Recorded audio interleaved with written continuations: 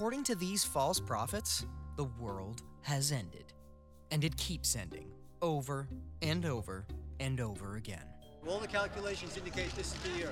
As we all know, the world ended in 1843 when 100,000 followers of William Miller gathered in white robes to await their rapture. It ended again in 1910 when people sold bottled air because the toxic gases of Halley's Comet wiped out humanity. In 2011, Harold Camping spent $5 million on 5,000 billboards all across the U.S., warning Christ was coming on May 21st. Either none of us got picked and we're all screwed, or great, and I'm gonna go fishing this summer. On May 23rd, he quickly corrected it to October 21st, which of course is exactly when the world ended. Well, obviously I haven't understood it correctly because we're still here. We all remember when the Mayan calendar ended, and so did the world in 2012. And Jesus is already here, according to this former IT specialist, now cult leader. The date of the end has been predicted so many times, it's surprising anyone still tries. And yet, they do. So I want to start off by telling you one of the weirdest stories that I've ever read. This is a true story. It happened in Little Rock, Arkansas. A husband and wife were driving down the highway when all of a sudden the wife starts screaming, "He's back, he's back." True story. He's back, he's back. And then she climbed out of the car. They're driving down a highway. She climbs out of the car, out of a sunroof, and jumps out of the car onto the highway, and there she dies. She believed that the rapture was happening and that Jesus had returned, and she didn't want to be left behind. Well, of course, police officers, firefighters, they came to the scene, and they began to interview different people as to the tragedy that unfolded before their eyes. And they talked to one guy, true story, one guy who looked to be like Jesus. He had long brown hair, he had on a toga for some reason, and he was driving a pickup truck. And so they're interviewing him, and they said, "What in the world, what did you see?" He said, "Well, I was just driving my pickup truck when my tarp on the bed of my truck came loose, and I had a bunch of blow-up dolls in the back of the truck, and they were filled with helium, and they got loose, and they started floating up to the sky." Said, "I had about a dozen of them." Said, "So I pulled over the truck, and I was exasperated, so I looked like this.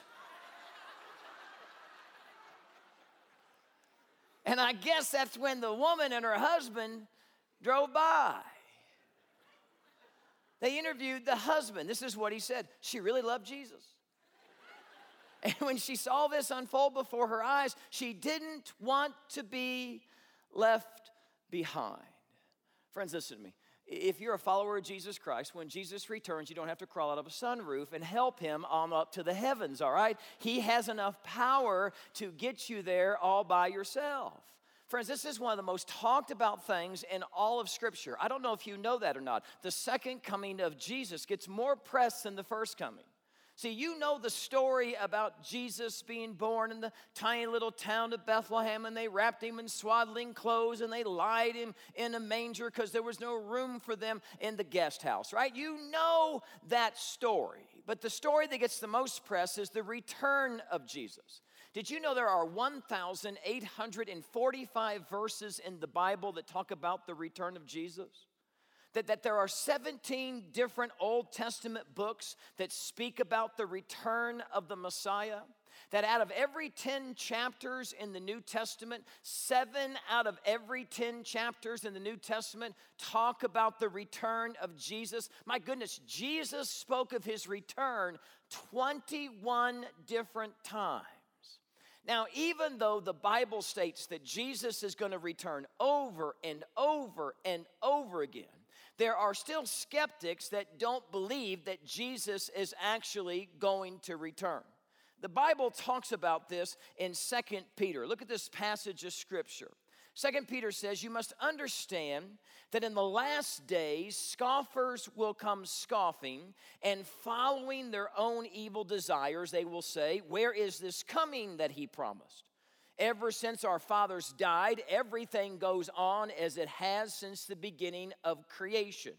So it says what? It says, scoffers come scoffing. Why is there scoffers that scoff? When you have a conversation, it's rare, isn't it, when you talk about the return of Jesus? Probably not outside your Christian friends or your small group. It's rare to talk to someone, I don't know, this could be a sign of the end time. You know what happens when you have those kinds of conversations? People start rolling their eyes. Like, here we go again. Here's somebody else predicting the end of the world. Scoffers come scoffing. Why are they scoffing? Because people have predicted Jesus' return over and over and over again, and they've been wrong every single time. Look at what it says here. It says they deliberately forget. The scoffers come scoffing. They deliberately forget. That in the original Greek means this. They intentionally overlook. They intentionally overlook the fact that long ago, by God's word, the heavens existed and the earth was formed out of water and by water. Peter says, you know what, scoffers are going to come scoffing because they deliberately forget that God made everything that we see. And they scoff. They say, oh, where's this coming of the Messiah, this return of Jesus?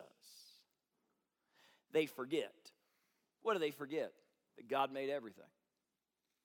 They forget that everything you see, everything you experience, everything in your body, everything in our universe, everything in the galaxies and the galaxies beyond us, God spoke all of that into existence.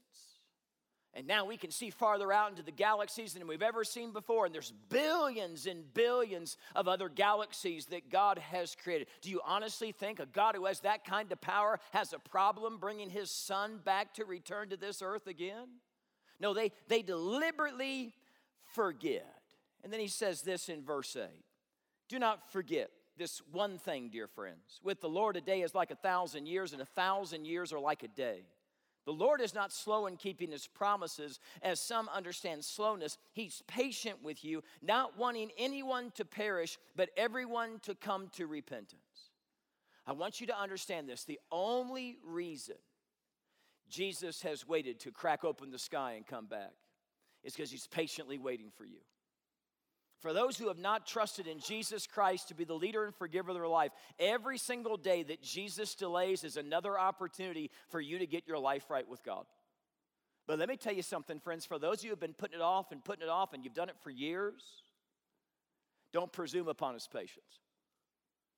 For one day he will come like a thief in the night at a moment that you least expect it. The passage continues, verse 10. The day of the Lord will come like a thief. The heavens will disappear with a roar, and the elements will be destroyed by fire, and the earth and everything in it will be laid bare. Since everything will be destroyed in this way, what kind of people ought you be? You ought to live holy and godly lives as you look forward to the day of God, and you speed its coming. So here's the bottom line. Jesus is going to return. So the question is, when is he going to return? Well, I hate to tell you this, but you've already missed it. Okay, I don't know if you know that or not, but it was back in 2012. Do you remember that? 2012. The Mayan calendar was coming to an end. Do you remember panicking about this? Oh, the Mayan calendar was coming to an end. I don't know what we're going to do. December 21st, 2012, Jesus is going to come back. We all need to get ready. The Mayan calendar's going to end on that day. Remember that? They even put a movie out, the 2012. Anybody see the movie 2012? Play along at home. Anybody see that movie? I rented it at the Red Box for $1.50. When I got done with it, I wanted my $1.50 back. That's what I wanted right there. Because this guy's driving around in an RV going faster through volcanic explosions all around him. That's the craziest thing I've ever heard in my entire life. It was a stupid movie, I'll tell you that right now. People have been predicting the end of the world for a long, long time, haven't they? Jehovah's Witnesses, which just, by the way, happens to be a cult, they have predicted the end of the world several times. Let me give you a few. 1914, 1915. 1918, 1919, 1920. They had a little period right there, a little trifecta going on that one, didn't they? 1925, 1941, 1975, and 1994. When I was in seminary, there was a booklet that came out, a pamphlet called 88 Reasons Why Jesus Will Return in 1988. Some of you old timers probably remember this one, okay? 88 Reasons Why Jesus Will Return in 1988. Can I tell you how many questions I got about that stupid book? People came up to me and said, oh my goodness, have you read this book? It's incredible. All the 88 prophecies and it all points to 1988. And the author says we can't predict the exact date and time because Jesus said no one knows the day and the hour, but we can predict maybe the month, maybe the year. Is Jesus coming back in 1988? And I said, no, he's not coming back in 1988. I can probably do that right now. Well, guess what? Jesus didn't come back. If you didn't know that, Jesus didn't come back in 1988. So you know what the guy did? He wrote a sequel called 89 Reasons. Did you know that? It's true. And look at the cover. It just kind of goes on and on and on and on and on. At that point, he's like, oh, I've already blown it. So I'm just going to say from now on, he could come back. You know, that's what I'm going to. Anybody remember Y2K? Oh. Yeah, all hell's going to break loose. We're going to party like in 1999. It's going to be bad one next day, right? That's what's going to happen. Because the computers have a computer glitch. Remember this? And when they go over to 00, all the power grids are going to go down and the water system's going to go down. We're going to go back to the Stone Age once again. And churches hosted these things called the Joseph Project. Do you remember this? Because we're going to have 7 years of plenty. We got to store up for the 7 years of famine because as soon as the new year comes, we need to make sure that we're prepared. So what did people do? They bought these big cartons at Sam's Club and Costco of survival food, didn't they? And they stacked these things up and they bought bottled water. You could not find bottled water because people were storing it up. At the very least, you filled up your bathtub, didn't you? How many of you filled up your bathtub? I know I'm not the only one. I did because I wanted to be able to flush. Do you understand what I'm saying? That is important to me. But if I'm going to go, we're going to flush. That's all I want to say about that. And then you started watching the other countries, and you saw, oh, the power grid's fine, and everything seems to be fine. How many days did it take for you emptied your bathtub? Because it took me 3, because I wasn't sure. But people say, well, Jesus is going to come back. This is a sign of the end times. Even to this day, if you're on TikTok, there are crazy videos out there all the time saying, oh, this is when Jesus is going to return. This is when it's going to happen right now. Oh, no. What's the Bible say? Let's find out what Jesus said. Mark 13:32. No one knows about that day or hour. Not even the angels in heaven, nor the Son, but only the Father. Now, I spent some time this week parsing the Greek on this. I don't do that very often, but I parsed the Greek because I knew that there was a secret hidden meaning in this verse of Scripture, like some kind of decoder ring that you would get from a box of cereal, right? So I began to parse the Greek, and this is what it actually says. Are you ready? It says this: no one knows about that day or hour. No one knows. No one knows. Okay, the first week of this series, we talked about that Paul was writing to the church at Thessalonica, and they were concerned. They were concerned about those who had died. What happens to us? When would Jesus return? Well, between the book of 1 Thessalonians and 2 Thessalonians, guess what? Some people said Jesus returned, and the church at Thessalonica felt like they were left behind. They were scared to death. They thought, oh, what in the world are we going to do? And so Paul sits down to write these believers in Thessalonica to say, you didn't miss it. And to give us some more detail about the second coming of Jesus. 2 Thessalonians chapter 1, verse 6. Look at what he says here. God is just. He'll pay back trouble to those who trouble you and give relief to those who are troubled, and to us as well. This will happen when the Lord Jesus is revealed from heaven in blazing fire with his powerful angels.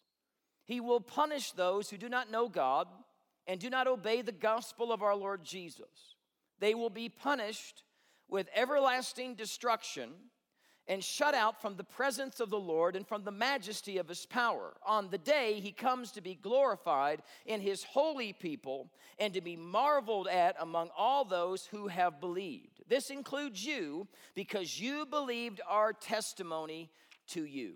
Okay, according to this passage of Scripture, Jesus returns. He's going to accomplish these 3 things. You ready? Write these down if you're taking notes. Number 1 is this: he will execute justice. His first coming, he came as a baby. At his second coming, he will come as a judge to judge the sins of all mankind. Revelation chapter 19 says, I saw heaven staying open, and there before me was a white horse, whose rider is called Faithful and True. With justice he judges and makes war. His eyes are like blazing fire, and on his head are many crowns. He has a name written on him that no one knows but he himself. He's dressed in a robe dipped in blood, and his name is the Word of God. The armies of heaven were following him, riding on white horses and dressed in fine linen, white and clean. And out of his mouth comes a sharp sword with which to strike down the nations. He will rule them with an iron scepter. He treads the winepress of the fury of the wrath of God Almighty. And on his robe and on his thigh, he has this name written, King of Kings and Lord of Lords. In his first coming, he came as a baby wrapped in swaddling clothes. At his second coming, he'll be wrapped in a robe, a royal robe dipped in blood. At his first coming, he was surrounded by cattle and other farm animals. At his second coming, he will be surrounded by the armies of heaven. At his first coming, all you could hear was the cry of a tiny baby. But at his second coming, his voice will thunder over the sky. And at his first coming, he was the Lamb of God who comes to take away the sins of the world. But at his second coming, he will be the Lion from the tribe of Judah, coming to rain justice upon this world. Now, if we're honest, we long for justice, don't we? We long for it. My goodness, when things don't go your way, you say, that's not fair. That's not right. When someone hurts you, when someone wounds you, when someone short sheets you, man, you say, that's not fair. That's not right. Something needs to be done about this. Football season is coming up.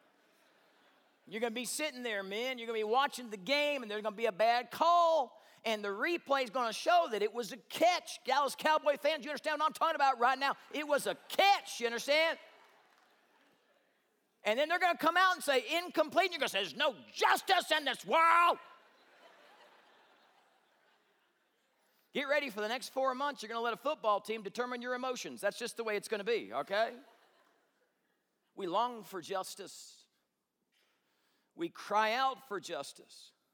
There's something inside of you and something inside of me that says it's just not supposed to be this way.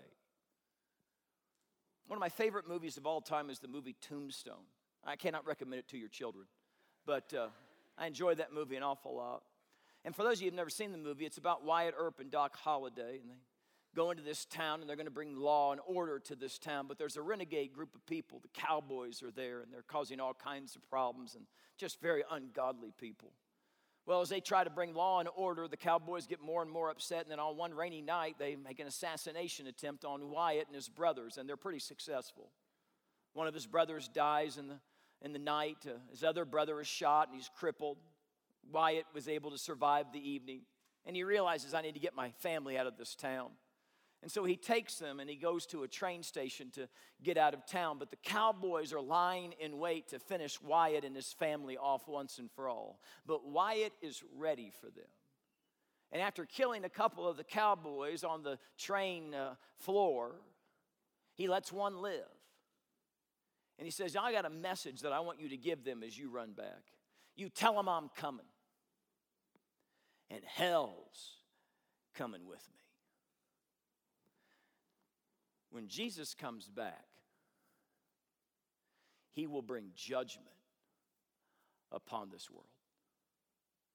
Now, it's amazing to me that we've lost our reverence for God.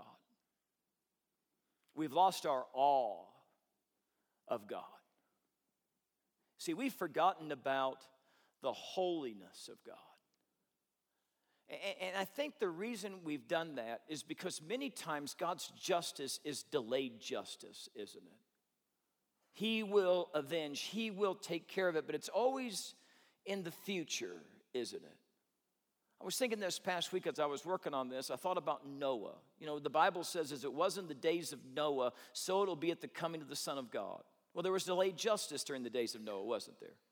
Every inclination of man was on evil all the time, so much so that God was grieved. God was sad that he had made us. And so he determined that he was going to send a flood. And he was going to wipe mankind from the face of the earth. And he was going to start over again with Noah because Noah was a righteous man. And so he told Noah, you build an ark. And how long did it take him to build the ark? 120 years. And what did Noah do? Because people came around to see what Noah was doing, because he's building an ark in the middle of nowhere, not even close to a body of water. And Noah continues to proclaim that judgment is coming. Repent. Repent before it's too late. And what did the people do? They ignored him. They said, where's this coming? Where's this flood you're talking about? And they laughed at him and they scoffed at him.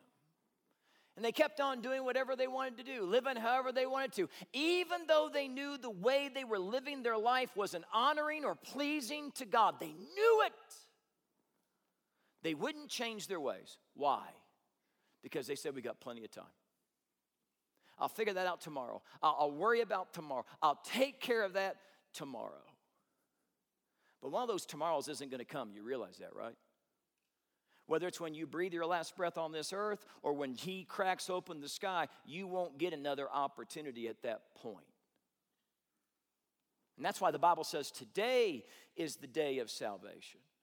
Let me tell you another reason why we don't have a lot of honor and awe and respect for the holiness of God. It's because churches today, and I think we're probably one of them, we so much fixate on the love of God. We would love to hear about the love of God. We don't want to hear about the holiness of God. We don't want to hear about the justice of God. Give me some more love. That's what I want to know. How much does he love me? Tell me how much I mean to him. How much he died for me. Tell me about his love. He does love you. He loves you so much that he sent Jesus to die for you. But why did he die? Because the holiness of God demanded it. We sinned. We went our own way and we did our own thing. There had to be a sacrifice for our sin. Without the shedding of blood, there's no forgiveness of sins. So Jesus comes, dies in our place. God kills his only son. You want to know how serious God takes sin? He didn't kill him fast, did he? He was tortured. And he hung on a cross for 6 hours one Friday, bearing the weight of our sin debt, so that the holiness of God could be appeased. Because we can't get into the presence of God except for the blood of Jesus Christ. We have no hope. And for those of you who say, I don't need this, I'll put this off, he's just trying to scare everybody, you will stand before God and you'll give an account for your life. For every careless word you ever said, for every ungodly deed you ever done, you'll give an account for that. And you want that for everybody else because you want justice. Well, justice is coming. And for those of you who think your goodness was good enough, in that moment when he lays out your entire life, you'll know that you're not good enough. And that his holiness is something other.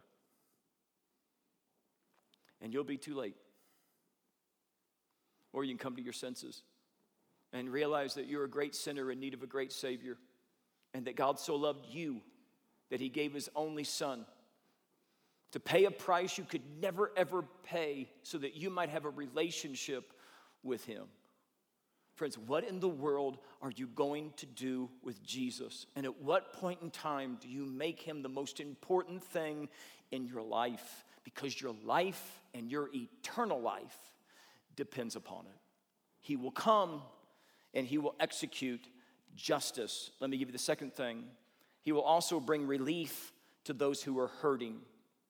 The Bible says in 2 Thessalonians 1 verse 6, he'll pay back trouble to those who are troubled, who trouble you, and give relief to you who are troubled. My goodness, we live in a world now, if you stand up for Jesus, you're going to be ridiculed. You're going to be laughed at. You're going to be made fun of. I know of people who go to work in work environments that are very, very hard, very, very difficult. Very hard to be a light for Jesus Christ. They're laughed at. They're made fun of. I know business people who have been looked over for promotions because of their love for Jesus Christ. because they won't go along with whatever the corporate line is. They won't cut the corners and do the unethical things that everybody else is doing because they're trying to live their life for an audience of one, and they're ostracized as a result of that. These past few months, we've had hundreds and hundreds and hundreds of people that have given their lives over to Jesus Christ. And I've heard story after story, them going back to their families back home saying, I thought my wife, I thought my husband, I thought my mom, I thought my dad would be excited about my decision to ask Jesus in my life. And they made fun of me. And they laughed at me and they said I was just another brainwashed person. And I thought these people would rejoice with me. It's my mom. It's my dad. It's my brother. It's my sister.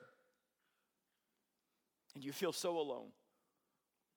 I know of kids who go to school day after day after day trying to be a light for Jesus Christ, and they are put down. Put down for what they believe in, for what they hold to be true. Put down for the fact that they're trying their best to live to hear one day God say, well done, good and faithful servant. And they just get tired. And they've been made fun of so much. I want you to get this verse of scripture. 1 Peter 4:4 says this, your former friends are surprised when you no longer plunge into the flood of wild and destructive things they do. So what do? They slander you. And most of us, if not all of us, have felt that from time to time. But let me be honest with you, that kind of persecution pales in comparison to what's going on overseas. My goodness, people are dying for the cause of Christ. In our day and age, people are being imprisoned. People are being thrown in concentration camps. People are being stripped from their families. People are losing their lives. I read a story this past week about a group of communists who gathered together to get this pastor. They were in a communist country, I think it was Romania years ago, and they were beating the pastor. And the reason they were beating him was they wanted the names of all the church members. They wanted to get all those people to imprison them, to kill them. And the pastor refused to give them the names. Well, they burned him with a hot poker. They struck him over and over again. They stabbed him and cut him with knives. And yet he still wouldn't relent. He wouldn't give them the names. And then they brought in his 14-year-old son. And they started beating him. What would you do? It's your kid. Would you give up the names? Because they hit that boy again and again and again. And finally the pastor, the dad said, stop, I'll give you what you want. And that 14-year-old looked at his dad and said, Dad, please don't be a traitor. If I die today, I will die with the words, Jesus in my fatherland. And they killed that kid. The untold story in our world today that you won't see on the nightly news is the number of Christians who are dying. In fact, in the last 100 years, more Christians have died for the cause of Jesus Christ than the first 2,000 years of Christianity all combined. Think about that. You don't think Jesus is coming back soon? He says he'll come to help those who are in trouble, to give relief to those who are in trouble. Who else is in trouble? Those suffering with bodies that don't function properly. I was reading a book by Joseph Stoll, and he talks about a friend of his who runs this place in Wisconsin for mentally challenged children. He said, when we get these kids, a lot of them haven't been taught anything. People have given up on them. So the first thing we do is we tell them about the love of God. And we tell them about how much God loved them, that he gave Jesus to die on the cross for them and rose again from the dead. And that one day Jesus is going to come back to take us to be with him. And when he comes to take us back, every one of you children will be normal. He continued the tour around the facility, and the director said, you know, one of the things that's interesting about our facility is that the biggest issue we've got is dirty windows. Joseph looked at the man and said, what are you talking about, dirty windows? He said, yeah, every morning when the kids wake up, they run over to the windows and they put their faces in their hands and they look to the sky hoping that maybe today will be the day that Jesus will come back and make them normal. Friends, when Jesus comes back, there ain't no more cancer. There's no more leukemia. There's no more bodies that are crippled. All of a sudden, we'll get a brand new body that is painless and powerful. Let me give you the third thing that he's going to do. He's going to glorify his name. On that day, he comes to be glorified. When Jesus came the first time, he was humiliated. They laughed at him, they mocked him, they spit on him, they rejected him. And even to this day, he's rejected. Get that cross off government property. Take those 10 commandments down. You can't pray in our schools. But on this day, every knee will bow and every tongue will confess that Jesus is the King of Kings and the Lord of Lords. And I'm looking forward to it. Shirley MacLaine, who believes in reincarnation, that we just keep coming back here again and again and again, she'll be the first to say, you got one life to live. Frank Sinatra will start to sing, I should have done it his way. Charles Darwin will profess that Jesus is the Lord of all creation. Mick Jagger will say the only one you can find satisfaction in is Jesus Christ. And Bart Simpson will finally shut up. Or at the very least, be still and know that he is God. Aren't you looking forward to that day? I can't wait. So as a result of all this is what the passage ends. Pray. Pray this so that the name of our Lord Jesus may be glorified in you and you in him, according to the grace of our God and the Lord Jesus Christ. So Jesus is coming back. So are you living for him today? Are you glorifying him today? Are you ready to go with him? Or will you be under his wrath? Let's pray. Dear Heavenly Father, for those of us here in this room and at home who have for some reason put off getting serious about you, I pray today would be the day we finally make the decision. No more saying tomorrow, because we know you're alive. We know you're real, and we know that there's nothing stopping you from doing it even now. But Lord, we don't want to ask you into our life because we're fearful of that. We want to ask you into our life because we love you. Because no one's ever cared for us like you care for us. And no one's ever believed in us like you believe in us. So Lord, I pray for a moment of clarity. I pray that the power of your Holy Spirit would so come down upon people that for those who don't know you, that today would be the day that they would profess you as the leader and forgiver of their life. I ask this in Jesus' name. Amen.